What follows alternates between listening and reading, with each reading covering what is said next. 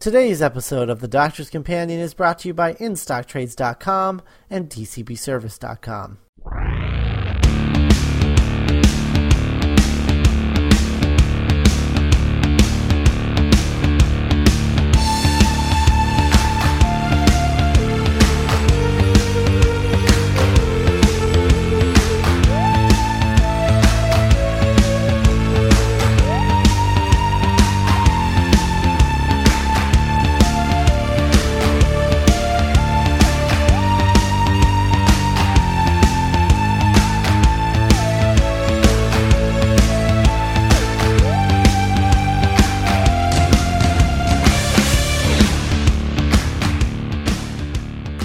Hello, everyone, and welcome to another episode of The Doctor's Companion. I'm Scott Corelli. And I'm Matt Smith, but not that Matt Smith. And today we're going to be talking about the mostly reconstructed episode of Patrick Troughton's era called The Evil of the Daleks. Before we do that, I want to remind everybody that we're from MindRobber.net, which is the home site of MindRobber Productions, where we talk about all of the things on podcasts like this one, where we talk about Doctor Who, and our flagship podcast, The Mind Robbers, where we talk about everything else that isn't Doctor Who. And if you like our shows, you should review them on iTunes, because that helps people find us and lets us know how much you love us, which is a nice ego boost for Matt and I. And if you have questions, comments, concerns, or any other sort of cool thing you feel like sharing, email them to us at podcast@mindrobber.net. And if you want to start a discussion, you can add it to the comments, and we will. You can start the discussion, and then we will continue it by commenting you back. And letting other people comment as yes. well.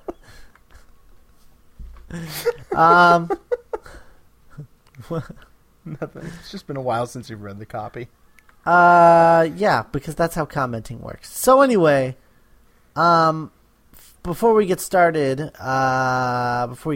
background significance, I want to throw out a thank you to an email that we got between episodes, and it's from someone calling themselves Professor Allen. And he wrote to let us know that he wrote about us in his most recent blog post, which was about Doctor Who-related podcasts on his site and on a larger site that he's a part of called bookguys.ca. And then his site is called eyesand-earsblog.blogspot.com. And The Doctor's Companion was one of his Doctor Who podcast that he talked about in his blog post, so that was really awesome of him. So thanks to Professor Allen. Yeah, lovely. Yes, and thanks for all the nice things that you said about us. Yeah, that was cool. I cool. loved it. It warmed my cockles. That's the phrase, right? Cockles? I don't know. I don't know what those are. I probably just got in trouble somewhere.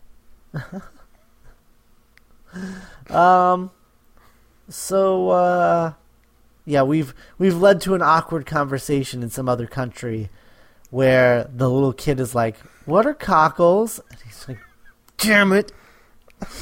I would look it up, but this is a Doctor Who podcast, so I'm gonna do that. I look up enough stuff.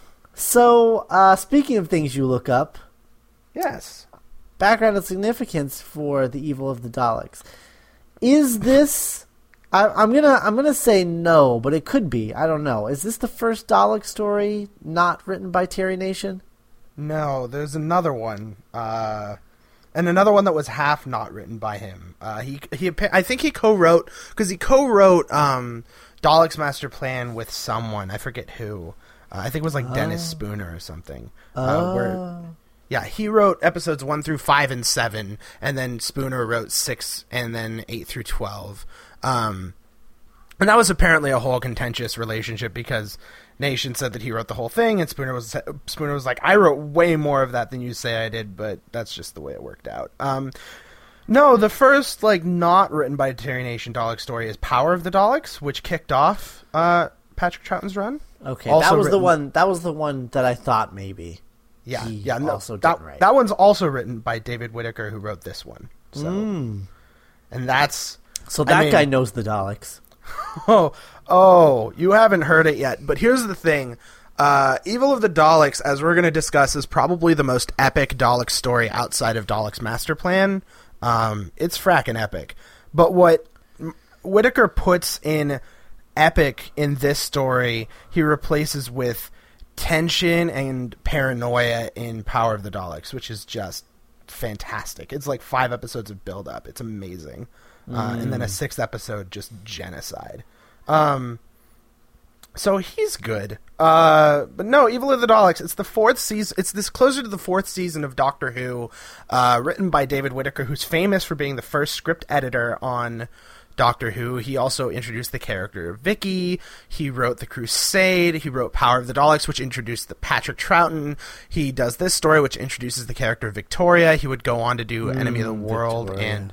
Oh, I love Victoria. Victoria. And Ambassadors of Death.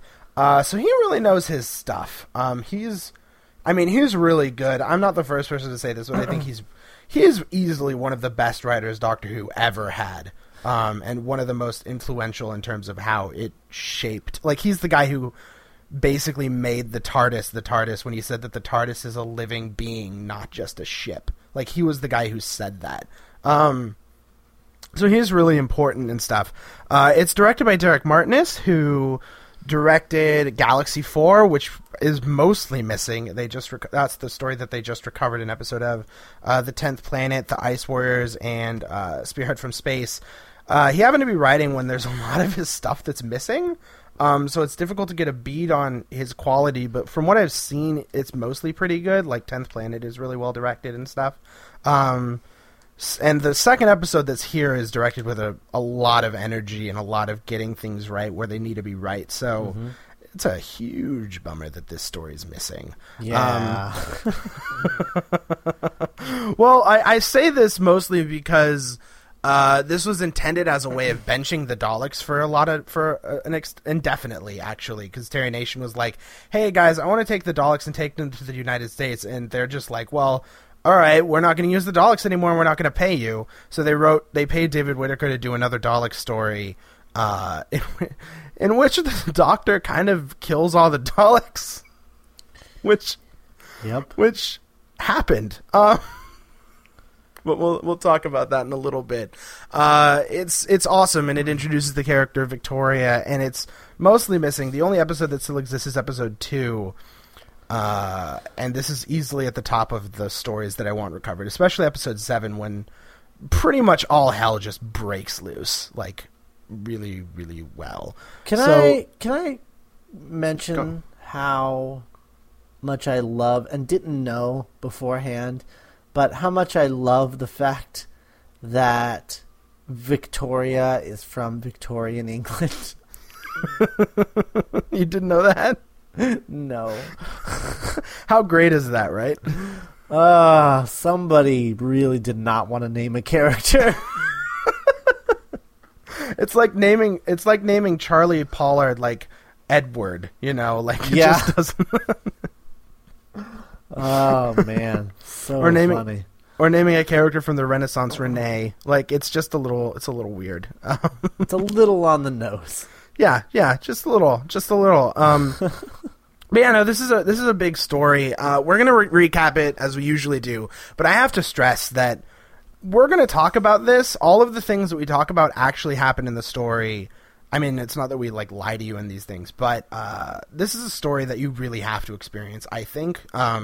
Just because there's some crazy stuff that happens, and you just like, if I told you that the Daleks at one point like just start playing a game with the Doctor, you'd be like, I don't understand. And I'm like, no, you just have to see it to understand. or the fact that the Doctor like obliterates Scarrow, like you have to just see it to understand what I'm talking about. You know what I mean? So just know that, because it gets really crazy really fast, and we're going to be talking about it all. So, but it's so good. Oh God, it's one of the best Troughton stories, like far and away. And I don't know how long it took you to like like get into it, but this is like the third or fourth time I've gone through it, and I was like 5 minutes into episode 1, and I was like, oh, I love this story. Like, just over the moon, just like with how weird it is. It's just so bizarre and so weird, but so extremely well done. I've always said that the best Doctor Who stories work not unlike an episode of The Simpsons, where if you watched the beginning of the story and the end of the story, you would have no idea how the two connect. Mm-hmm. I'll tell you, it starts at like an airfield with someone stealing the TARDIS in episode 1, and the Doctor running around looking for a Victorian antique seller, and it ends at the end of the story with the Doctor leading a charge of Daleks in revolution against the Emperor Dalek on Skaro and just blowing it up. Yeah. Like, what? Like, I know. It doesn't make any sense. No. But it's so good. And it's so organic. Like, it just builds, and it just keeps breathing out the scope until you're like, oh, this is where we're going. Mm-hmm. And the last 2 episodes are just non-stop thrill rides of just, oh my god, I can't believe they did that. And it's amazing. So that's Evil of the Daleks, and we're going to talk about it. So here we go. And before we do, I want to remind you that today's episode is brought to you by InStockTrades.com. This month at InStockTrades.com, you should purchase our book of the month, Avengers: The Children's Crusade by Alan Heinberg and Jim Chung, which is the sequel to Young Avengers, also by Alan Heinberg and Jim Chung, which is also excellent. So you should buy both of those while you're there, because why not? This one, Children's Crusade, is only $20.99, which is 40% off the suggested retail price of $34.99. And then the Young Avengers, the complete Young Avengers, it's like called the Ultimate Collection. You can get that for under $20, which is crazy because that's over 12 issues. Yeah, or it is 12 issues, and probably it's 12 issues and a couple of specials, I think. Yeah, that's crazy. And if you watch the Avengers and you're like, what's your next good Avengers book? You could be hard pressed to go. You'd be hard pressed to go worse than Young Avengers. It's not like watching Thor and Iron Man and Cap and all these people hanging out, but it's pretty damn close, and it gets the spirit right. You know? Yeah, exactly. It gets the spirit right more than most other Avengers books. So, there you go. Also this month, 45% off all DC Comics books until June 1st, including Vertigo titles, so go check that out. And 45% off. And if you guys know anything about Vertigo, first volumes of Vertigo, sans like Sandman and a couple of other like big iconic ones from Vertigo, like old school Vertigo titles. Like Swamp Thing. Right. Yeah. But despite, like, other than those, but if you're talking about, like, Why the Last Man or Ex Machina or Unwritten or, like, any of the newer, like, last 10 years series that they've done, the first volumes are all $9.99 cover price. So 45% off $9.99. Which is about $5.50. Yeah, and so you could get, for $5.50 a piece, you could get, like, volume 1 of a bunch of Vertigo books. Yeah. So you should go do that because there's some good stuff. Why the Last Man's good. Ex Machina's good. Unwritten's good. What else is good from Vertigo? Sweet Tooth is good. Sweet Tooth. I'm blanking on a bunch of Vertigo titles, but most of what they do is really good. If you like American Virgin, Fables. Is American Vampire? American Vampire is not $9.99. No. Oh, bummer. But yeah, Fables. Oh God, how do we forget Fables? Yeah.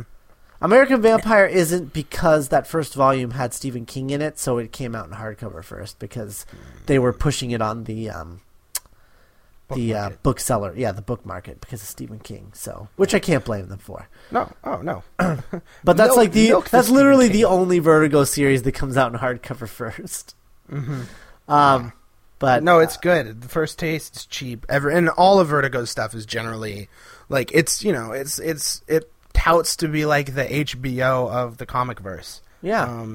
So go to In Stock Trades, fill up your cart because all orders over $50 get free shipping. So go there and buy some trades and hardcovers. Thanks to InStockTrades.com. All right. I'll also mention really quick, we're not really sponsored by them, but if you want to listen to this story, a really good way to listen to it is to go to Audible and like get the audiobook version, because it'll run you probably $12, but it'll come with narration and you can really hear what the story's like. So if you're interested.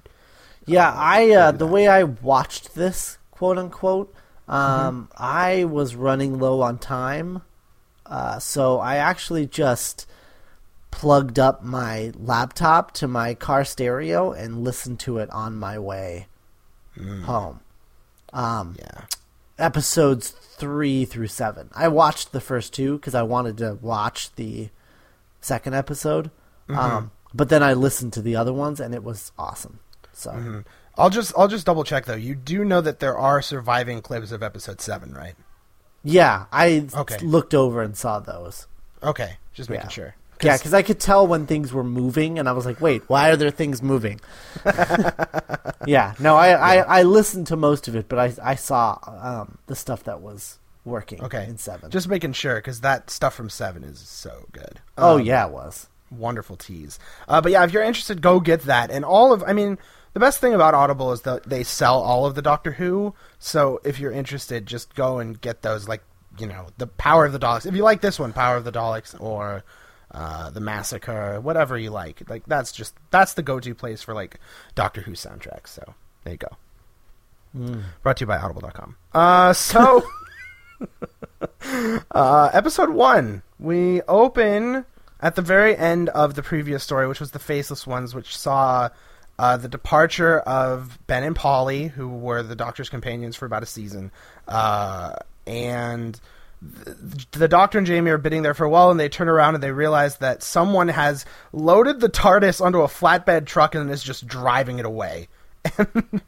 And they're like, wait, hang on. And they just run after it, but to no avail. It turns around the corner and it just disappears. And they're like, well, now what are we going to do? So we basically kick off an entire episode of the Doctor and Jamie tracking down clues as to where the truck that took the TARDIS went. They led to a mechanic who's very shifty and isn't normal. He's wearing overalls that don't fit him, which the Doctor is quick to point out, and all sorts of other things, all of which have been meticulously planned, as we're going to find out in just a minute. I love this. It's great. It's the best first opportunity to show what it's like to put Patrick Troughton and Fraser Hines in a room and seeing their chemistry just bounce off of each other, because the Doctor and Jamie, second Doctor specifically, is one of the best Doctor companion relationships in the entire show. Yeah. Oh yeah. They're just they're great, and it's really great. You did catch the Beatles song though, right? Yeah. Just making sure. I was like, oh, this is the 60s. Yeah. Like that. Well, it's interesting because they're in a bar or like a restaurant, like a club, and they're just sitting around talking about what they're going to do next because they've hit a string of dead ends. And in the background is just Paperback Writer just playing on a thing. And it's weird how, back in the 60s, I don't think anyone knew how big the Beatles were going to be in terms of influential on music. And yet here they are just on the jukebox. Wonderful. It's awesome. It's awesome. But no, the plans, all these things are being orchestrated by a man named Professor Edward Waterfield, who is a weird looking dude. He's got mutton chops to his jawbone. Yeah, you know what's funny about these two characters, about Waterfield and Maxtable? Maxtable? Is that the guy with the beard, right? Yeah, Maxtable. Yeah, Maxtable. The funny thing about those two guys, I'm not going to lie, the entire time that they were on screen, I couldn't get Planet of the Apes out of my head because Waterfield looks like an ape and the other guy looks like an orangutan. I never thought of that, but that's really true. It has everything to do with how their hair is. Oh, they have crazy hair. Yeah, like crazy hair. It's kind of fantastic. Maxtable in particular, like Maxtable wins because you look at Maxtable and you're just like, he is just the stark raving lunatic scientist who just eats sandwiches and gets them stuck in his beard and he doesn't care. Like that's who he is. Yep. But we'll talk about him a little more in just a minute. Edward Waterfield is weird because he walks around like dressed like a Victorian guy, selling Victorian antiques and not really understanding modern society, which is very strange. And the antiques that he's selling are all really in really good condition, like Victorian antiques. And as we're going to find out later, he actually is from Victorian England, and his whole play is that he just likes bringing antiques from Victorian England and just selling them in the present. Because they're just like everyday household items, like a fork or a candelabra, like just like crazy stuff. It's just like he's basically this is like a time travel garage sale. I mean, that's what's happening right now. Yeah, but it's also kind of brilliant. Like, if you had access to the past and you wanted to make your life antiquing, wouldn't you just go to the past, take up some like random things that you could buy for like nothing, and then just sell them at an exorbitant price in the future in good condition? Yeah. Oh yeah. It's just Antiques Roadshow. Like that's how you could make a living. Dude, that's what I want now. I just want Edward Waterfield to be on Antiques Roadshow. That's really all I want. Selling his own household wares. Oh, that'd be great. That would be great. But he is a dude who is what's the phrase? He's orchestrating all these clues for the Doctor and Jamie so that the Doctor and Jamie will wind up at his place so that he can do something with them. It's very kind of weird and shady. He employs this dude named Kennedy who has helped lead the Doctor and Jamie along. And all the clues are very deliberate and very obvious, and I appreciate how they're not so like overly contrived that no one can figure them out or too obvious. Like he really does rely on the Doctor to be very smart about what he's doing, just to make sure that he's the Doctor and be very observant and Sherlock Holmesy, really. Mm-hmm. So Waterfield sends this dude over to the Doctor and Jamie at this club. He says, hey, Waterfield wants to meet you at 10 o'clock tonight. Why don't you go over there and just see what happens? Because he just wants to meet you. He might know something about your TARDIS or the police box that's gone disappearing. The Doctor's like, oh, let's go do that. Meanwhile, this guy, Kennedy, sneaks into this back room that Waterfield goes into, which is behind a sliding bookcase. And if you ever want to win me over on anything, just include a sliding bookcase because I'm in. Oh, I love that. I know there's not enough sliding bookcases in general. Like, just true. You can never have enough because they're so ridiculous. Like, just lock the door. Like, you don't need an elaborate, like, I don't know. It just seems like a very expensive vanity check. Like those big old checks that they have for like foundations and stuff. Oh God. That being said, that said. Big checks also win me over. So yes, no, absolutely. If like the companies that I work for ever wanted to pay me a novelty check, I would go with that. I would be okay with it, and I would love it. They could just come to my house and present it to me every week at the end of the week. That'd be great. That would be great. So Waterfield has gone into this weird-looking sci-fi-y sort of room. He talks to someone and then comes out. And Kennedy, who's locked in Waterfield's house and can't really get out, and he doesn't want to leave, goes in and investigates, looking for the safe so that he can get the safe that he thinks is behind the bookcase, so that he can be, rewarded. And then out of nowhere, a Dalek shows up, just out of nowhere. And like, it's one of those things where, I don't know, the whole thing is so weird and so bizarre, like, because it's not like any episode of Doctor Who I've ever seen, like this episode. It's so weird. And then all of a sudden at the end, the Dalek shows up, and it's really like, oh, right, the Daleks are in this. Yeah. How they made that work, I don't know. Like, I don't. Especially when the name of it is the evil of the Daleks. Oh, God, yes. And Daleks always show up at the end of the first part. It's like a tradition. Yeah. That I don't see it coming is outstanding. Yeah. Like, oh, and I mean, this is the fourth time I've seen it. I know how the episode ends. I'm still legitimately surprised when the Dalek shows up because it's such a great reveal. Mm-hmm. Oh, awesome. David Whittaker's good. Oh, buddy.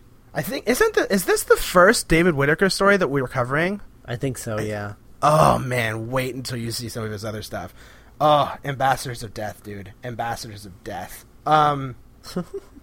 So Kennedy runs away. He gets shot down by the Dalek in good old-fashioned negative film style. Yes. Which is the way Dalek lasers used to work. Mm-hmm.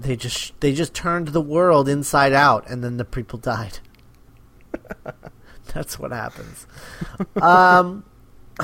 So Waterfield is like horrified at like the Daleks' indifference to human life, but the Dalek is like, you're gonna follow orders anyway. So and it just leaves. Yeah. Like, it's just like, I killed a guy. Deal with it. And it just gets out of there, which is awesome. So then Waterfield, he sets a trap for the Doctor and Jamie by taking a photo of the two of them and ripping in half and leaving it for them to find, ominously. He takes one half of the photo and puts it in Kennedy's hand and puts the other half of the photo in like this little mini chest, just like sticking out awkwardly. And by sticking out, I mean like he rips the photo in half and then puts it so that the good half of the photo is just sticking out, and then puts the rest under the lip, like where the tear is, so that there's no real actual photo inside the thing. It's just like so obviously a trap. Like just that'll come into play in a few minutes. So the Doctor and Jamie come into the antique shop, and the Doctor is like being really careful. He's like putting his hand on the door, the bell over the door, so that it doesn't ring, and he doesn't want anyone to know that they're there. Despite like being expected, but they're there a half hour early, so he's wanting to like scope out the place and see what's up. And Jamie's just like, "What are you doing?" Like just really loud. And obnoxious. The Doctor's just like, well, you never be too careful, and we're early, and that's good. And I want to take a look around and make sure that all of this is on the up and up. Make sure who we're dealing with and everything. And Jamie's like, oh, whatever. Like, which is basically, that's pretty much Jamie's attitude through this whole story. It's just like, oh, whatever. I'm sick of you. Yeah, like, honestly, if Jamie had just been like, I'm bored and done by the end of the story, I would not be surprised. Like, just like, this is great, Doctor, but I'm sick of your crap. That's pretty much Jamie's attitude.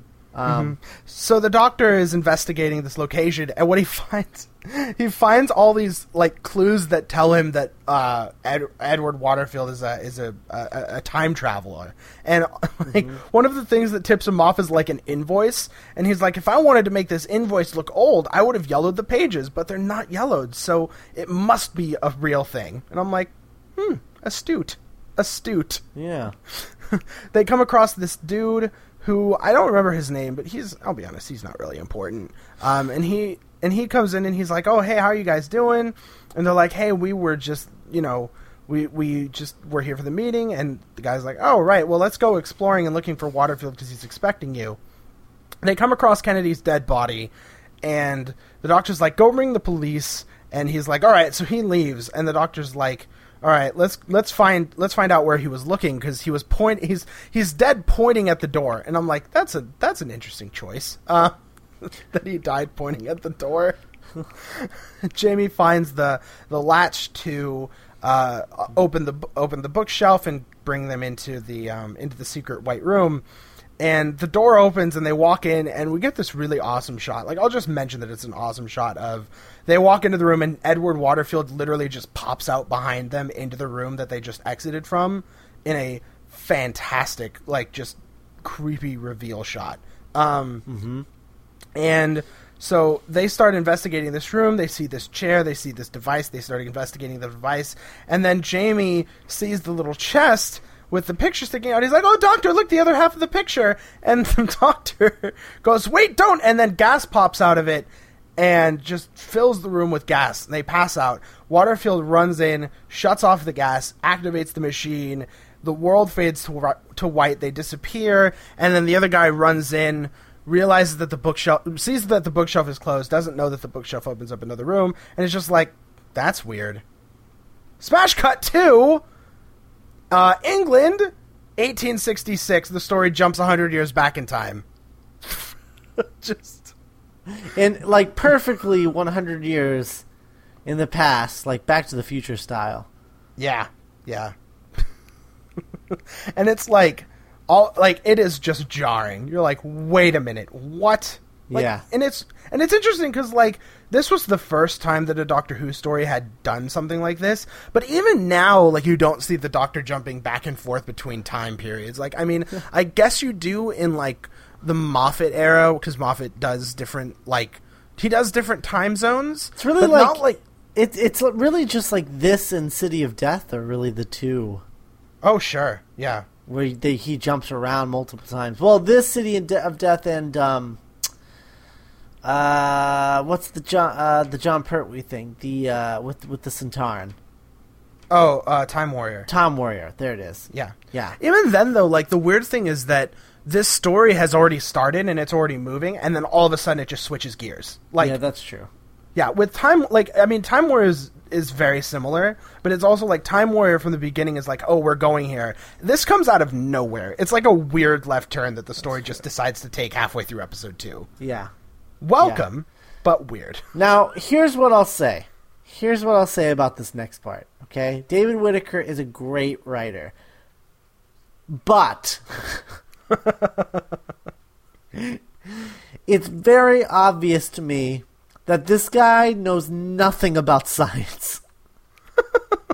Because when the Doctor and Jamie wake up in 1866, Maxtable and Waterfield explained to them how they invented time travel.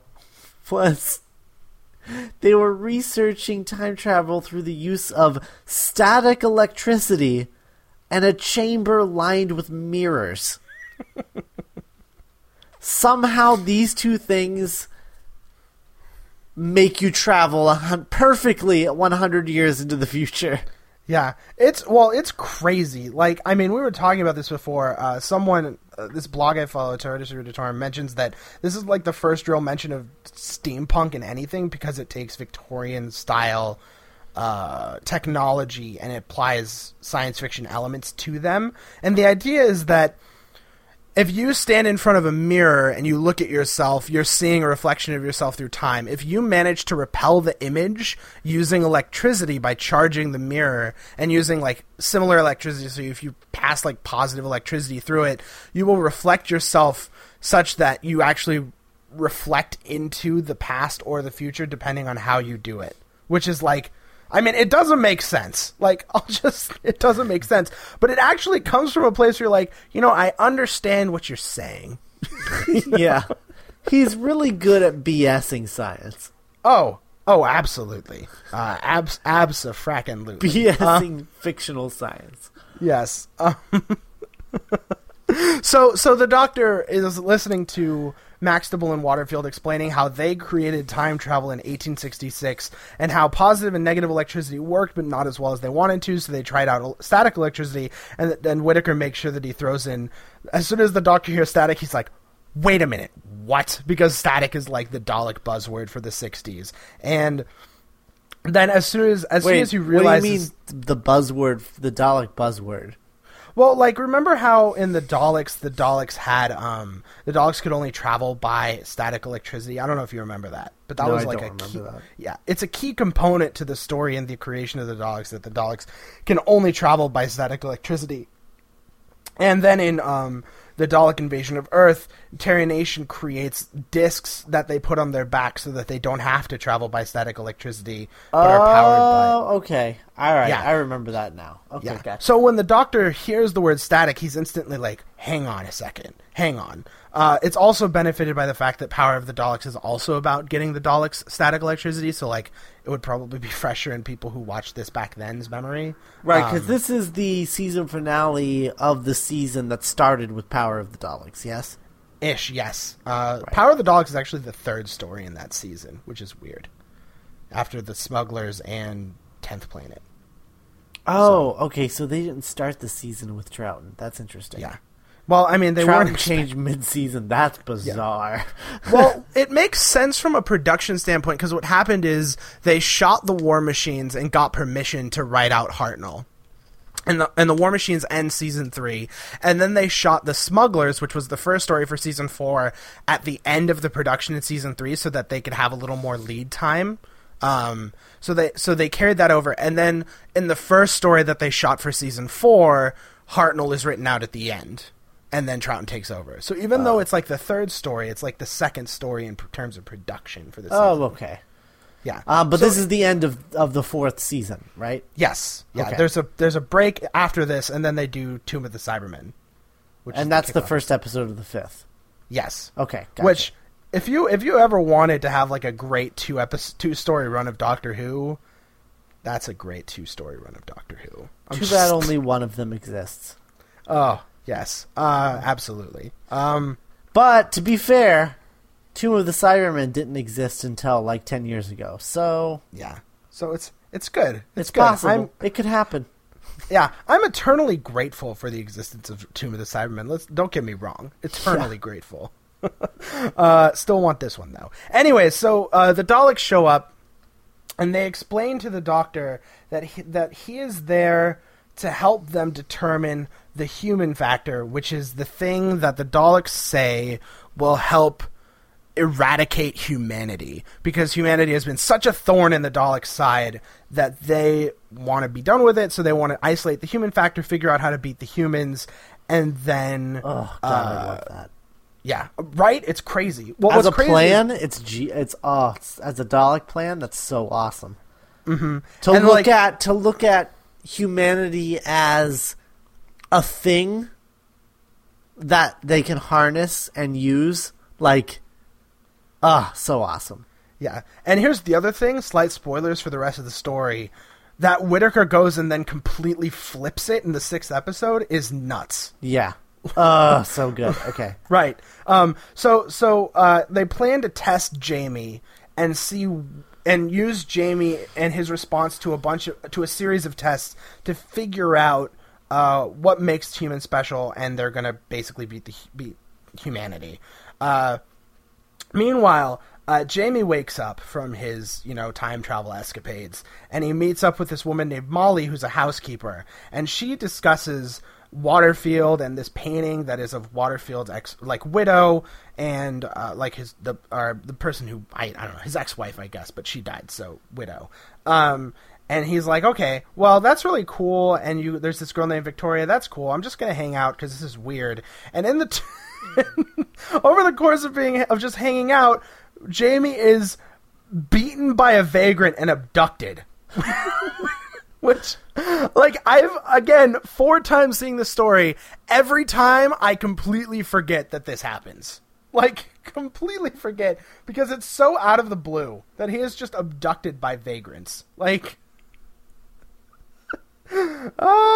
so he is captured, and Waterfield Maxtable, who is Waterfield's partner in crime, who's this big guy with a crazy beard, like, crazy, like, you have to see it to believe it. It is like wild Alan Moore beard, like, nuts. Yeah.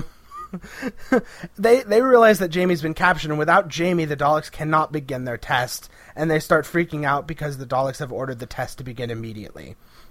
So they have to find Jamie, and that's where we end episode 2, which is an interesting cliffhanger. I find that Whittaker, as a storyteller, always comes up with stuff that makes you think more than makes you go, oh, damn, you know? Yeah. And I like those. I really like those. So that happens. We come back. Jamie, again, captured by vagrants and held in a barn. The vagrant turns Jamie over to a guy named Arthur Terrell, who is the guy who wants to get married to Maxtable's daughter, which is how he fits in. And Terrell is weird because Terrell can't keep focused. Like, every so often he'll start talking to Jamie, and then he'll just go catatonic and just start spewing things. It's basically like Professor Trelawney, if Professor Trelawney was much more consistent with her clairvoyancy. You know what I mean? Like, it's the same. It's the same thing. So he mentions that the Daleks have this girl named Victoria Waterfield, and Jamie's like, "What do you mean they have her? That's insane. What should we do?" And then Terrell just snaps out of it and goes, "Okay, well, I don't remember what I was saying right there." And Jamie's like, "That's weird." And then the doctor shows up and says, "Oh, by the way, there's Daleks, and I'm gonna go take you back to the house now." Jamie's like, "All right," and I'm like, "All right." So the doctor tells Jamie about the Daleks and Victoria Waterfield and what's going on. Maxtable and Waterfield get really pissed off. Like, "You're not supposed to tell him about the test." And the doctor's like, "Screw you." And then we get this really interesting thing where Maxtable shows off this guy, again, not the most, like, societally progressive or culturally or politically correct. This Turkish dude who is dressed like a Turk and is really strong but can't talk. Which is weird. So weird if you've seen Tomb of the Cybermen. This is 2 episodes in a row with a character like this. Yeah, who a not white dude who can't talk, and is nothing more than hired muscle. There's more to him than that. That's a little more like, oh, weird choices, but we'll get to those in just a second. His name is Kemmel, and Maxtable has hired him to stop Jamie from getting through as like a test of Jamie's strength, and we know he's strong because he can bend iron bars and stuff over his neck, no less, which is, I'll admit, that's pretty hardcore. My neck is not that durable, I'll be honest. So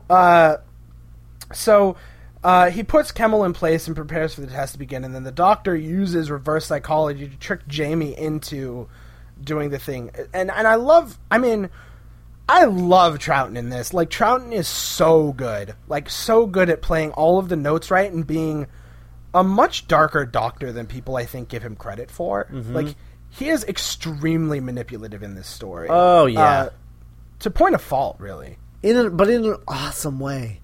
Yeah. Well, it's weird, and I was reading this on a blog that I was reading, but one of the things that's interesting about Troughton is, like, when they bring Troughton back, and we're going to see this next week, when they bring Troughton back after he leaves, Troughton goes for, like, a very mercurial, like, happy-go-lucky clown character. Like, he really plays up the comedic aspects of the role. And what I think that you miss if you don't watch him in his stories is just how dark a performance he can be. Like, where you almost feel like you can't trust him at times, even though you know everything he knows. And it's really awesome, and it really just hammers home how good of a doctor he is. And no better than this, where he's, like, basically attempts to convince Jamie to go rescue Victoria Waterfield without telling him he needs to go do it. Like, he just says, "Stay put, I can't talk to you about the Daleks or say anything, but you need to just stay here, and whatever you do, don't rescue Victoria Waterfield." And Jamie's like, "Well, I'm going to go rescue Victoria Waterfield." And the doctor's like, "I told you not to." And Jamie's like, "All right, I won't." And then he goes and does it anyways. But it's great. It's wonderful. And Troughton, like, this is one of my favorite, like, just Troughton stories, because he is... Oh, he's good in this. But the thing that's great is about, as dark as he gets in episode 3, he has like a really... Patrick Troughton has like this uncanny ability to go to a dark place, but then have a lot of heart at the same time. Because, like, episode 4 is full of heart. Like, he's watching Jamie go through these tests, and he's just like, look at him. Look at my guy. Yeah. Look at him do awesome. You Daleks are stupid. Stupid Daleks. I mean, that's pretty much episode 4. So, like, Troughton's good, is what we're saying. Yeah, like, really good in ways that I think that people, like, you can just hear, like, oh, yeah, Troughton's good, and then you watch him and stuff, and you just, I mean, I forget how good he is. Like, I just forget, and then I see him, and I'm just like, why is he, like, he's easily one of the best doctors ever. Like, ever, because of the way that all of this stuff was new that he did. Like, he completely redefined the role in ways few doctors do, I think. So good. Great stuff. So Jamie goes into the arena, as it were, which is the west or the south wing of the house where the Daleks are holding Victoria, who we have met by this point in a not unlike, like, Rapunzel or Sleeping Beauty sort of thing, where she's locked in a tower and singing to birds. So Jamie enters the arena. He almost falls into the booby trap of these falling spikes, which are vicious. And then he comes across Kemmel, who's just standing there in, again, one of the greatest, like, oh, shit's on sort of cliffhangers, you know? Just great. And basically episode 4 is just a series of Jamie moving through the house and accomplishing different tasks and just kind of having a really good, like, romp fun time, which I appreciate. And the Doctor watching on, and every time Jamie passes a new test, the Doctor, like, turns to the Daleks, and he's like, see? Jamie is awesome, and he's human, and this is what makes him awesome. This, and this, and the Daleks are, like, taking notes. With pencil and pad of paper. And like, it's really interesting how Whittaker frames the whole thing. Like, you know, at one point Jamie saves Kemmel's life, and the Daleks are like, that is stupid. Why would he do that? And then Jamie saves Kemmel's life because, like, Kemmel falls out a window and Jamie manages to catch him and bring him back in. Because Jamie saves Kemmel's life, Kemmel saves Jamie's life by, you know, pushing him out of the way of a swinging pendulum axe.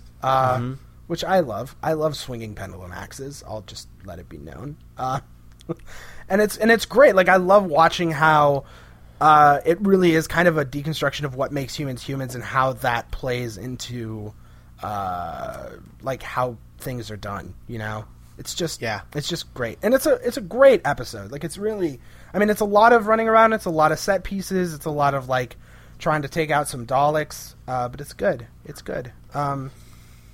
And we end with Jamie and Kemmel coming to Victoria's room and 2 Daleks creeping up behind them, which is a good time, really good time.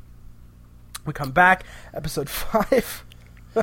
Jamie and Kemmel push a Dalek off a balcony, and the Dalek cracks open and dies, which is awesome.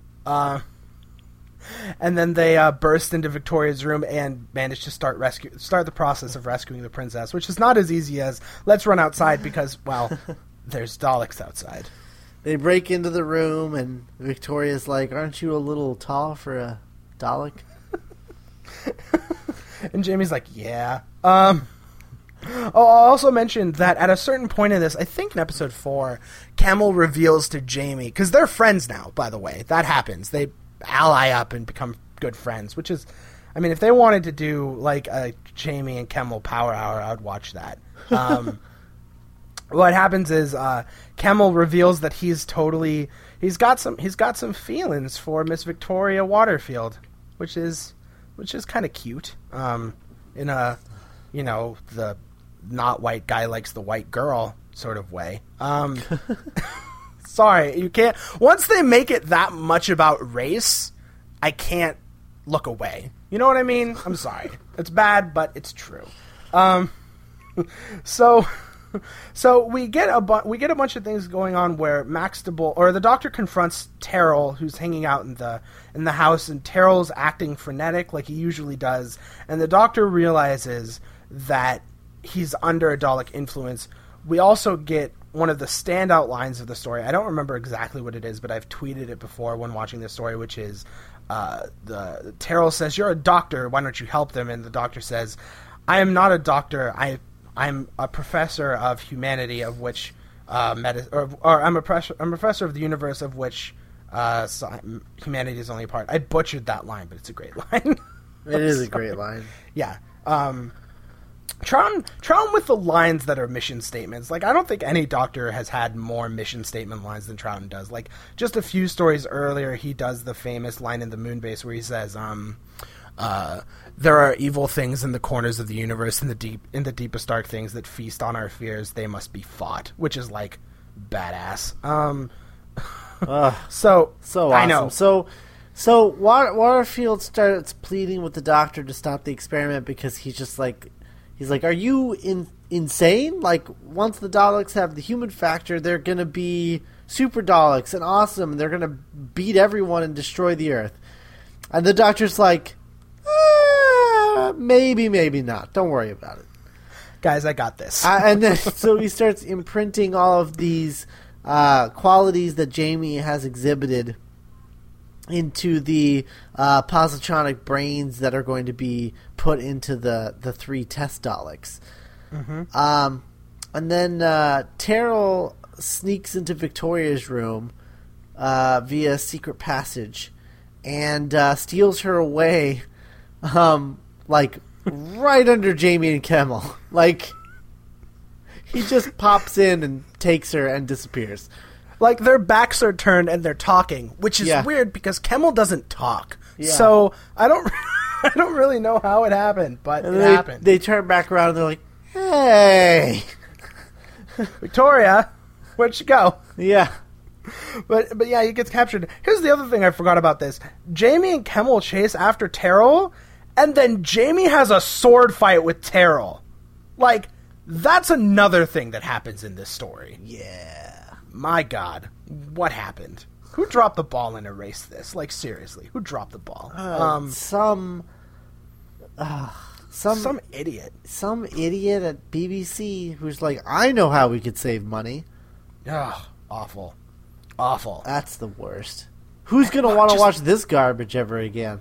And it's like, I don't know, what would you say? Easily one of the best Dalek stories you've ever seen, right? Oh, yeah. Yeah. Like, probably top 3, I'd say. Like, that's top 3. The 70s in England was like the worst decade. Seriously. Yeah, screw that. So, Jamie fights Terrell. Jamie beats Terrell at sword fighting, which, again, I want to see. And it's not a short sword fight. Like, they're just clashing steel for a while. And the Doctor turns to Terrell, who has been, he gets incapacitated every so often because he's been controlled by the Daleks. And the Doctor's like, turns to Ruth, the fiancée, and Molly, the housekeeper, and says, "Get away from here as far as you can go. It's not safe. He's dangerous. Just get him away so the Daleks can't talk to him anymore." And they're like, "Okay," and they leave. And the Doctor returns to the laboratory. They're still missing Victoria. They don't know where she is, but Kemmel's off looking for her, and Jamie's with the Doctor, and Jamie's like really had it up to here with the Doctor. Yeah. He's just like, he's just like, well, like, you did all of this, and you didn't tell me that you were just using me to do this thing, and now, like, I'm pretty sure you're working with the Daleks. This is not cool. I do not trust you. And then just as that happens, the 3 test Daleks come out, and Jamie's just like, yep. Told you. And, like, the Doctor's like, no, they're friends. He's like, yeah, they're your friends, dick. And then the Daleks, like, start talking. They've had the human factor activated, and they're not Daleks. They're like children. They're like children, and they surround the Doctor and start playing with him. Like, they sit him in a chair and then start pushing the chair around the room. And the cliffhanger of the Doctor saying to Jamie, they're playing, is one of the best Doctor Who cliffhangers ever. Like, just because you're literally, like, after all of this madness, you see the Daleks playing a game, and you're just like, what? Yeah. Like, what? Because the best part about it is, and I don't know for sure, but from what I can imagine, because obviously the episode doesn't exist, but from what I can imagine, the way that this cliffhanger works is the Daleks come in, and it's like a really ominous moment, and it's meant to play as though that's going to be the cliffhanger, that the Daleks show up, and you're like, oh, Daleks!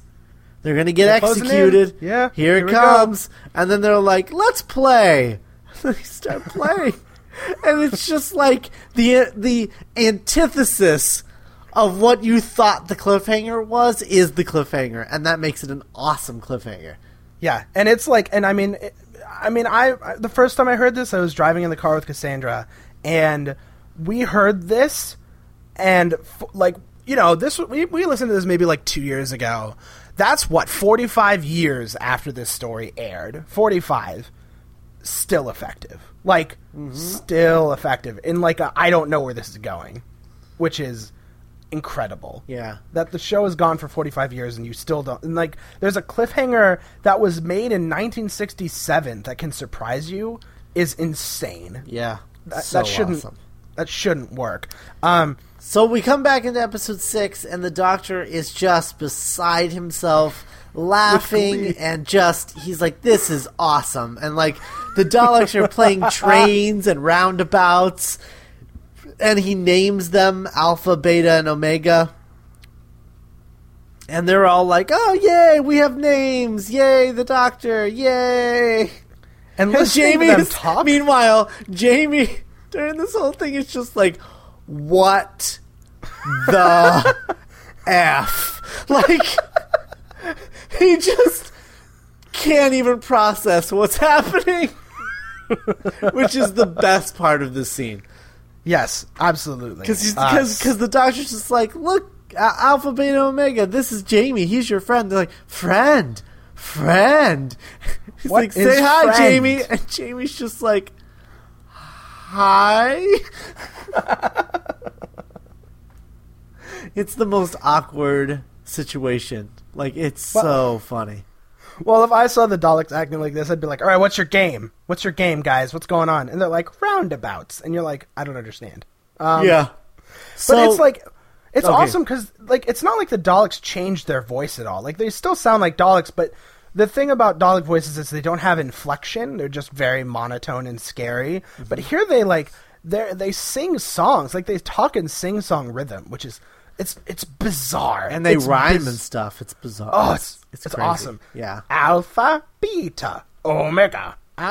Like, I could say it over and over and over again. Again, if you're not seeing this, it doesn't, like, if I told you this happened, I don't think you'd believe me. Like, it's just, it's crazy. Awesome. Yeah. So, all the Daleks, including the humanized ones, are summoned back to Skaro. And the Doctor's not happy about that. They just like start to leave. He's like, "Hey, where are you going?" He's like, "Oh, we're going back to Skaro. We have to." And then he's like, "What? Hold on. What?" It's like, not cool. We were having fun. Sorry, Emperor Dalek said we had to go inside. It's dinner time. Yeah. You know? It's getting dark. It's getting dark. I gotta go. So they're called back to Skaro, yeah. And Maxtable follows because he wants to receive his promised reward. Which I don't think we've mentioned, but is crazy. Yeah. He wants the secret to alchemy, which for those who don't remember or who are a little fuzzy and like, what does alchemy mean? Alchemy at its like most famous is transforming lead into gold. That's what Maxtable wants. Yeah. So that's also a thing that happens in this story.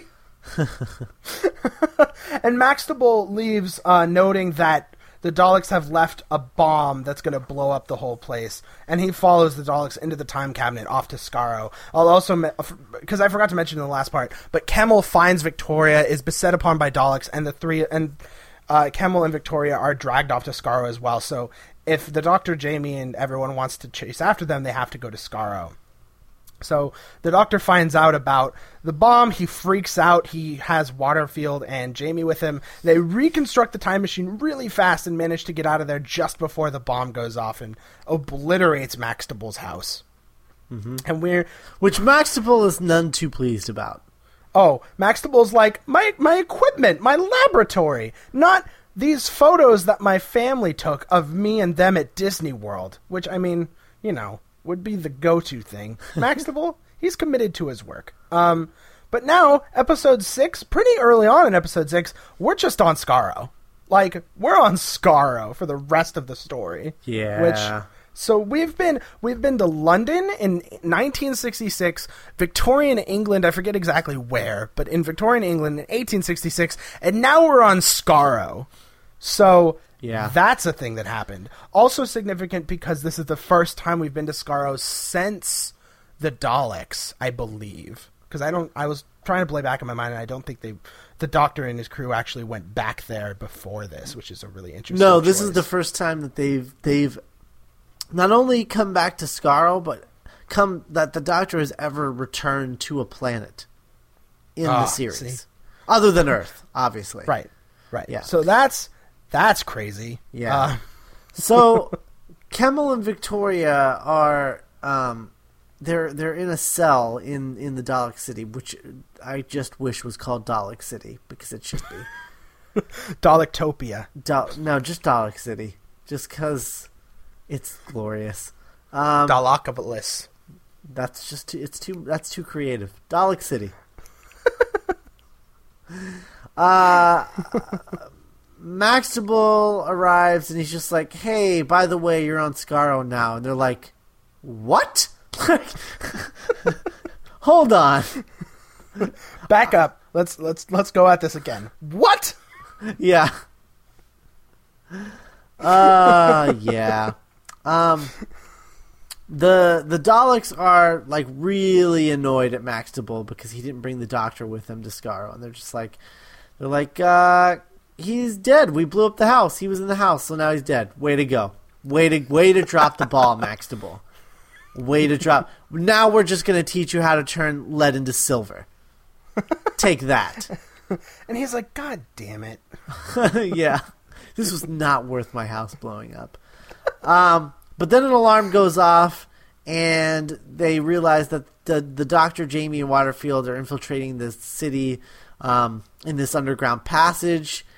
And so the Daleks force Victoria and Maxtable to scream so that it will lure them to them.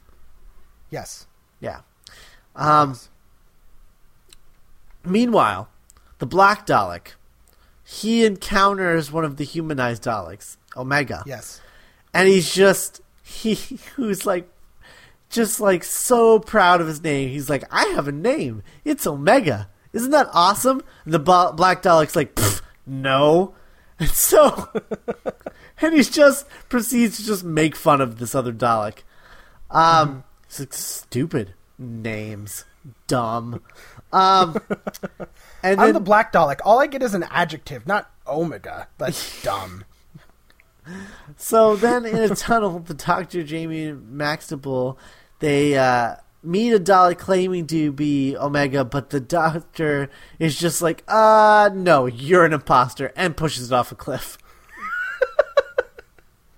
Which is kind of a great moment, like, oh, what? Because the Doctor, like, kind of sneaks around him and tries to take the lead, and then the Omega Dalek, that's not really the Omega Dalek, just goes, "No, I'll take the lead." And as it tries to sneak past the Doctor just pushes it over the edge. Yeah. Just, like, callously, like, tries to kill it, and Waterfield and Jamie are like, "What did you do?" And the Doctor's like, "That was not my handwriting." And when I say that was not my handwriting, I mean literally that is the Doctor's argument. Yeah. It's not like I'm making a joke there. Like the Doctor was like, "That is not the way I write the Greek letter Omega. That is not." No. No. So awesome. So then they get into the throne room of the Emperor Dalek, and the Doctor's just like, "Ha ha! Humanized Daleks are gonna they're just gonna They're going to start questioning you, and then they're going to make other Daleks question you, and then you're going to have a full-on revolution, and you are screwed, buddy. and then the Emperor Dalek reveals that the idea of the human factor was really just a way for the Daleks to identify what the Dalek factor is. And now that they have the Doctor's TARDIS, they can implant the Dalek factor into everyone across the history of Earth. Which is crazy. Making every single person on Earth a Dalek. Which is the craziest thing I've ever heard. Yeah. But awesome. To be fair, piloting Earth around like a spaceship is a little crazier. Let's keep it real. This is not the craziest Dalek plan we've ever heard. It's just the most awesome. Yeah. Which is, I mean, that's the best thing about this. Like, you have the human factor is crazy in and of itself, but then the Daleks are like, we use the human factor because humans and Daleks are opposites. And so we isolated the human factor, and then we reverse engineered the Dalek factor by figuring out what humans aren't, and now we're just going to make humans Daleks? Across all of time and space? That's crazy. That's awesome. That's the best thing I've ever heard in my life. It's so awesome. Yeah. And then he's like, ha ha ha, you suck. And that's the cliffhanger. Which is fantastic. Yep. Like, fantastic. And also, because, I mean, how can we not mention it? Oh my god, there's the Emperor Dalek in this, and it is awesome. Yep. Awesome. This is the first Emperor Dalek, right? Yeah. Oh, yeah. Well, it's not only the first Emperor Dalek, it's the Emperor Dalek, and Terry Nation was so pissed off by this. Just so pissed off by this and the story that he was just like, I don't want to see an Emperor Dalek ever again. So Eric Sayward in Resurrection of the Daleks wrote in Davros and the Emperor Dalek. And Terry Nation was like, nope, no Emperor Dalek. You got to make it a Dalek Supreme. And Eric Sayward was like, okay. And I'm like, why? The Emperor Dalek in this is like, you look at it, and it's one of those things where it's like, it looks like a Dalek, but it looks also like if you mixed a Dalek and a Borg Queen and just put it on a throne, that's what it looks like. It's awesome. I don't... Yeah. Is it just because he didn't think of it? Is that his problem with it? I think it's his problem. I think he also imagines Daleks as being fairly classless or something.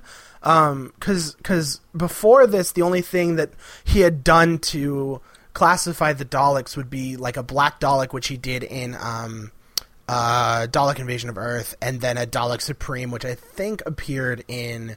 what was it? I know it appeared in Planet of the Daleks, but also I think in Dalek's Master Plan. So I think that he wanted something that didn't have like a hierarchy, because all Daleks were created equal or something. But like Whittaker making the Emperor Dalek, I mean, every time I love Dalek voices. I love listening to them. I think they're just, the voice modulation is something I don't think I can ever get enough of. Just personally, I think it's. But then to hear the Emperor Dalek, when you hear the Emperor Dalek for the first time, I'm sorry, I have to swear, but you literally go, oh shit. Like, because it just sounds like such a menacing figure. And then you see it, and it looks menacing because it's about a story tall. It's crazy. It's awesome. I can't get enough of it. Is this the only time the Emperor Dalek appeared then until the Russell T Davies era? Yeah. Wow. Yeah. That makes this story really special, and just a crime that it doesn't exist. You're right. Right? Especially when you look at like episode 7 and just watch the thing get blown up. Like, just blown to hell. Oh my god. I'm just thinking about the idea that Russell T Davies brought back the Emperor Dalek after not being on television for 40 years. Yeah. That's insane. Yeah. Yeah. Oh that's my a guy god, who loves his doctor. Oh my god, that's awesome. Yeah. Yeah. And the Emperor Dalek is so cool. Yeah, this story is kind of legendary, just a little bit. So awesome. Okay, so episode 7, the Doctor is obviously not happy about this whole Dalek factor thing. And he's like, yeah, I'm not going to help you. And the Emperor Dalek's like, ha ha ha, yeah, you are. And that's all he says. Like, he doesn't say, you are because of this or this. He's just like, no, you are. Leaving the Doctor to just be like, what does he mean by that? Why am I going to do it? Because I would never do that. Like, they can't threaten me with anything. Nothing is worse than why would I do that? And he's just a mess for half of episode 7 because of the Emperor Dalek's confidence. Oh, so, and that also reminds me of like the moment where the Doctor is brought before the Emperor Dalek, and he's like, "I had a feeling we'd meet each other sooner rather than later." Is badass. Like, first time the Emperor Dalek has appeared on screen, first time he's been mentioned, and the Doctor's like, "Yeah, I saw this coming." You're just like, "Oh, dude," like, "Oh, dude, oh, awesome, so awesome." Yeah. So they're all put on a holding cell where Victoria gets back with her father. This is the first time that they've been together through the whole story. And the last time. And then the Daleks, in like just a ludicrous moment, the Daleks are like, "Hey, Maxtable, you wanted to learn how to turn lead into gold, right?" Maxtable's like, "Yeah." He's like, "Oh, well, it's turns out if you walk through that archway, you'll figure it out." He's like, "Seriously?" And they're like, "Yeah." And he's like, "About time." He walks into the archway, gets implanted with the Dalek factor. And now he's a Dalek. Now he talks like a Dalek, but with a human voice. Like, so no modulation. He just has the cadence of a Dalek. Mm-hmm. And it's kind of creepy and awesome. And then... but not as creepy as... when everyone's sleeping, Maxtable hypnotizes the Doctor into walking through the arch as well, and then the Doctor starts talking like a Dalek. Granted, we find out later that he was faking it, but still, so scary. Hell of an actor. Yeah. And like, I mean, the Doctor, not just Troughton, but like the Doctor. And it's awesome because like, at this point in the story has gone so many ways that the second the Doctor walks through the archway and starts talking and acting like a Dalek, you're just like, oh my god, did they just do that? Like, yeah. How are they getting out of this? And you find out later that it's not really the thing. So the Doctor being implanted with the Dalek factor basically breeding like Borg sensibilities of just like, be a follower, don't step out of line, obey instructions, all that stuff. Mm-hmm. The Doctor goes to the Emperor Dalek and is just like, I need to... the Emperor Dalek goes, hey, you need to go fly the TARDIS, and the Doctor's like, all right, let's go do that. Except, like a Dalek. Right. So, and it's so creepy and awesome. Yeah, absolutely. Then, meanwhile, we show the Black Dalek, and he orders a work party to stop. And then one of the Daleks is like, why? And he's just like, what? And we get back to that chaos in a second, but before we he's literally like, who said that? Who said that right now? Who said that? Whoa. So then we go back to Maxtable and the Doctor, and they're working as like Dalek humans. They're working, creating a device to turn humans into Daleks on like this crazy massive scale. And then the Maxtable's like, I'll be right back. And the Doctor's like, okay. And then as soon as Maxtable leaves, his demeanor changes and he starts making all these quick adjustments to the conversion arc. And then he sneaks back into the holding cell and urges them all to walk through the arch. And Jamie's like, I don't know. You were just acting like a Dalek a second ago. And is really unsure about it. But a Dalek comes to bring the Doctor before the Emperor, and as he leaves, he like winks at Jamie, and then Jamie's like, "Oh, okay, cool." This is all part of the plan. Obviously, Daleks would never wink, so it's cool. I mean, they only have the one eye; they blink, not wink. So, I mean, not to get into semantics too much. So the Daleks, the Doctor's called over to the Emperor, and all the Daleks start passing through this archway. And as they start passing through the archway, they are infected with the human factor because the Doctor switched the polarity and basically just turned all the Dalek factor into the human factor. So now if a Dalek walks through the archway, they are instantly turned into human Daleks. And and if the captives like Jamie and stuff walk through the archway, nothing's going to happen because they're already humans. So a bunch of Daleks run through the archway, and they're like, "Whoa, this is weird. It's like being on drugs." No, they really say that, and and they start questioning orders, and the Supreme Dalek, or the Black Dalek rather, just goes, "Hey guys, I need you over here." And they're like, "Why?" And the Supreme Dalek's like, "Hang on," and just starts and shoots one, and the Doctor shows up and goes, "Hey, he just killed him." Oh my god, I love this. Okay, yeah. So the thing about this, though, that's so funny is, like, literally, it's just, like, because, okay, we're not seeing anything. The narration is helping this a lot. But basically, guy's like, hey, do this. And the Dalek is like, why? And he's like, I'll show you why. And then just shoots him and kills him. And then the narration literally says, 2 Daleks look at each other, then turn to the Black Dalek and shoot him dead. Which just literally 2 Daleks look at each other and go, shit's on. Oh, no, he didn't. Yeah. So awesome. So the human Daleks, now that they realize that they're in danger of being destroyed because they question orders and the Daleks, at the behest of the Doctor, who is being followed around by Waterfield, who's making sure that the Doctor's safe, basically just start shooting up the place. Yeah. And the Daleks are like, oh, hell no, and they start shooting back, and literally within the span of about 2 minutes, there's a full-fledged Dalek civil war going on. Yep. Like, full on. And when I was watching it this time, I hadn't thought of this, but, like, one of the things that you are quick to point out, and rightfully so, about Doctor Who is how often does the Doctor just incite revolution and, you know, the oppressed people rise up. Like, how crazy is it that the Doctor just does that with Daleks, and why had no one... I mean, I guess it's been done now, but, like, why has no one thought of that? Like, why has no one thought of that? Because the Doctor starting a Dalek revolution is awesome. Like, that's awesome. And so cool. And then we get, like... And if you go online, you can find clips of it. We get the snippets and hints of what this battle must have looked like. And it is just... carnage. Like, just Daleks exploding, panels bursting out of nowhere. It's just crazy. The Emperor Dalek, like, explodes and is attacked by other Daleks.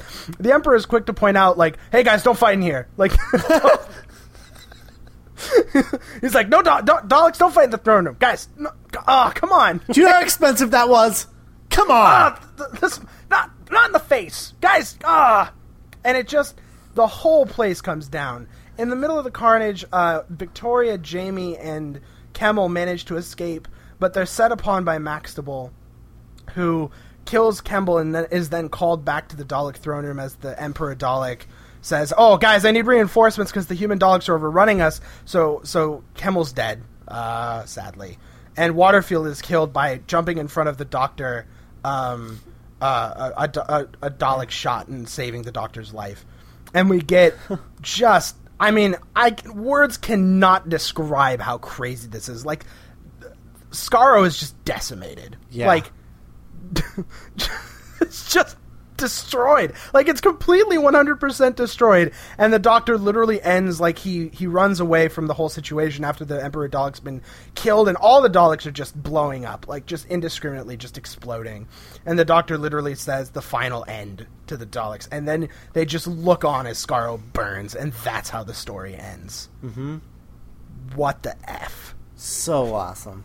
Yeah. And then, like, they leave it open because, like, in the rubble, there's, like, one Dalek that's, like, has, like, a light pulse going on. Mm-hmm. So you're like, okay. But I go with the idea that they're all dead. Like, that's it. I think it'd be awesome if this was, like, the last Dalek story. Yeah. In continuity of Daleks, you know? Mm-hmm. Well, according to like the I think it was the discontinuity guide, they tried to reconcile the idea that Patrick Troughton, or the second Doctor, basically destroys all the Daleks, and then all the Daleks that appear in the Pertwee are all Daleks from the relative past of this story. And then when the Doctor goes back in time to kill Davros in Genesis of the Daleks, by not killing Davros, he shifts the Dalek time stream so it's not like this anymore, kind of like Back to the Future style. So in my mind, this is the end, like, of that first leg. Like, that's how this ends, and it's a hell of an ending. So crazy sauce. Works for me.